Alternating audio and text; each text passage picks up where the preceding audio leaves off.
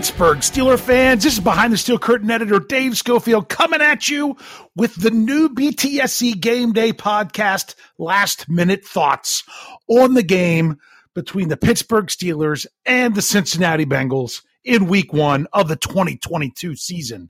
Ooh, this is just a nice little last-minute thoughts of what's going on between the Steelers and Bengals to get ready for this matchup today at 1 p.m.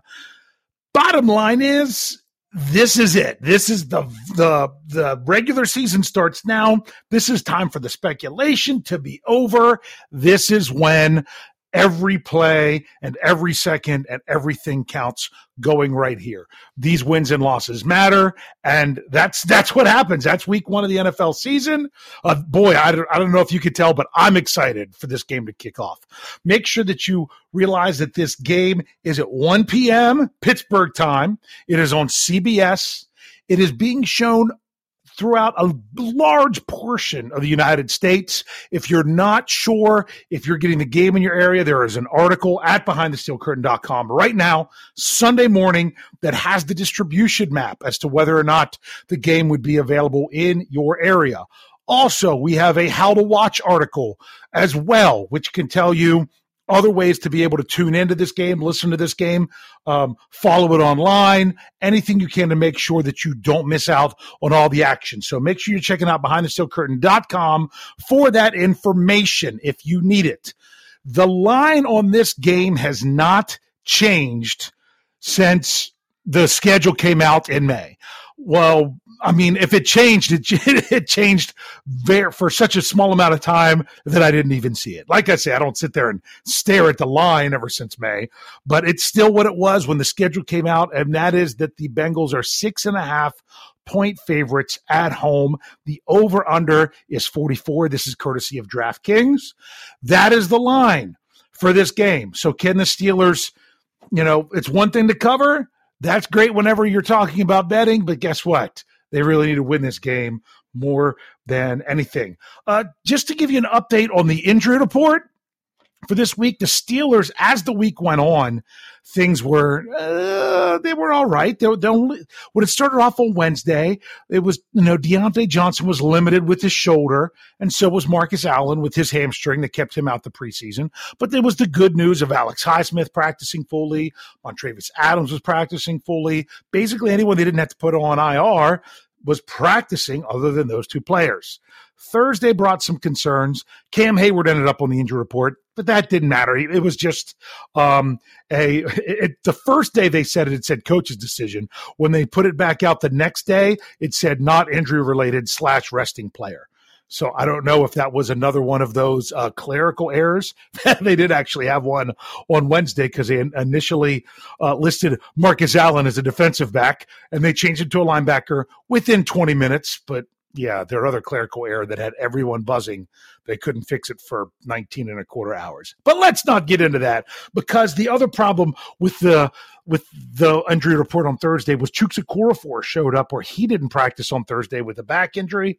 He came out on Friday after practice, says, I'm fine, everything's good to go. When the practice report came out, he was right. Oh, I forgot. The Deontay Johnson was limited again on Thursday, but they added an injury of cramps. Apparently, it was a cramping issue that had him miss any time, or he would have been fine. Marcus Allen was back. But as I said with Chuks Okorafor, he said he was ready to go. Deontay Johnson said he was ready to go. The injury report comes out, and they were all ready to go. Every player that was on there, full participant, all 53 players, and the 16-man practice squad, every player practiced full capacity on Friday. No injury status for the Pittsburgh Steelers. When it came to the Bengals, they have tight end Devin Asiasi. He is ruled out with a quad injury. Tight end Mitchell Wilcox is questionable with an ankle injury. And wide receiver Trent Taylor is questionable with a hamstring. I did not see any news about the Bengals if they elevated anyone from their practice squad, but honestly, it's not a big deal. The Steelers did not elevate anyone from their practice squad for this game, or did they have any change in injury status that has to be all completed by 4 p.m.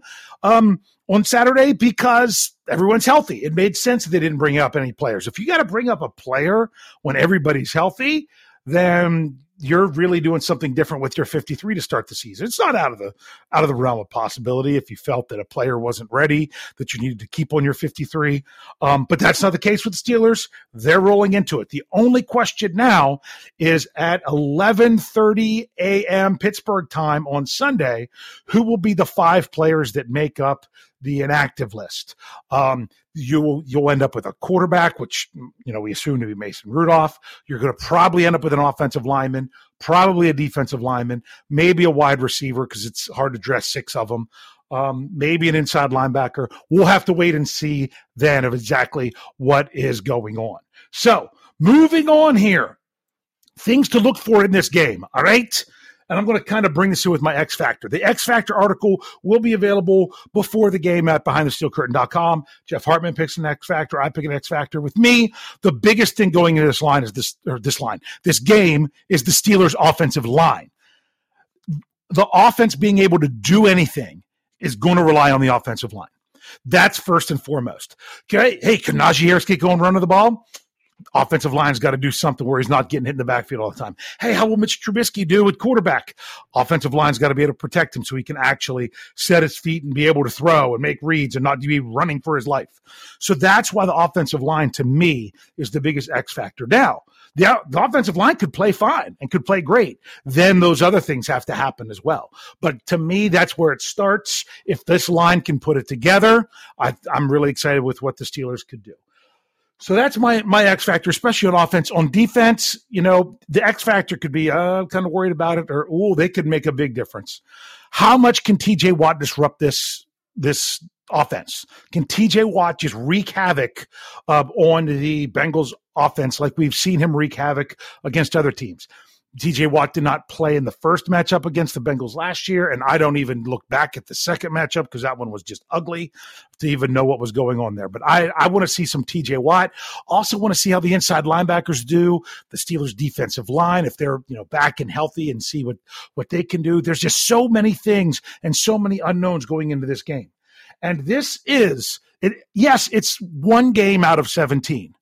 And half the league is going to start 1-0, and the other half is going to start 0-1. And there's going to be teams that start 1-0 that don't make the postseason, and there's going to be teams that start 0-1 that will make the postseason. But the reason this one's even a little bit more important is it's an AFC North game. Do the Steelers want to get behind in that AFC North race right off the bat, starting off at 0-1? Or are they going to go ahead and say, hey, we're in this, we're right here, we've already got a division game under our belt if they can be 1-0 after this week? So that makes this one a little bit more. Okay, this is the first time the Steelers and Cincinnati Bengals have ever faced off in week 1 in the history of the Pittsburgh Steelers. They faced off against the Cincinnati Reds back in the 40s, but that was not the Bengals franchise. So it's going to be interesting to see how this goes, especially with, the Steelers. They kind of got to hand it to them last year with the Bengals. But the key with there is they also did not do a very good job of taking care of the football.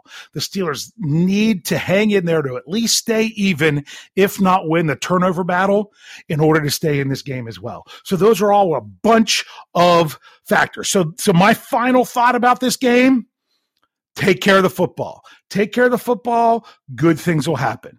That's really all the Steelers can look to do right now as much as anything. Hey, make sure you're checking out all of our podcasts here on the Behind the Steel Curtain network of podcasts. We've got, if you still need some more analysis on the game, we've got shows that were out on Saturday, such as Daniel J. State of the Steelers. We have the Touchdown Under. We still have the Friday Night Six Pack with Tony that was out. These are all things leading up to the game. Make sure you're ready for it. We're going to have a recap of Mike Tomlin's press conference after the game, and of course our post-game show following the Steelers and Bengals matchup on Sunday. So don't miss it. That's the game. Hopefully you can find some place to be able to watch it. If you're not sure, like I said, check out that coverage map at BehindTheSteelCurtain.com. And as I always say to close these out, go Steelers! Beat those Bengals.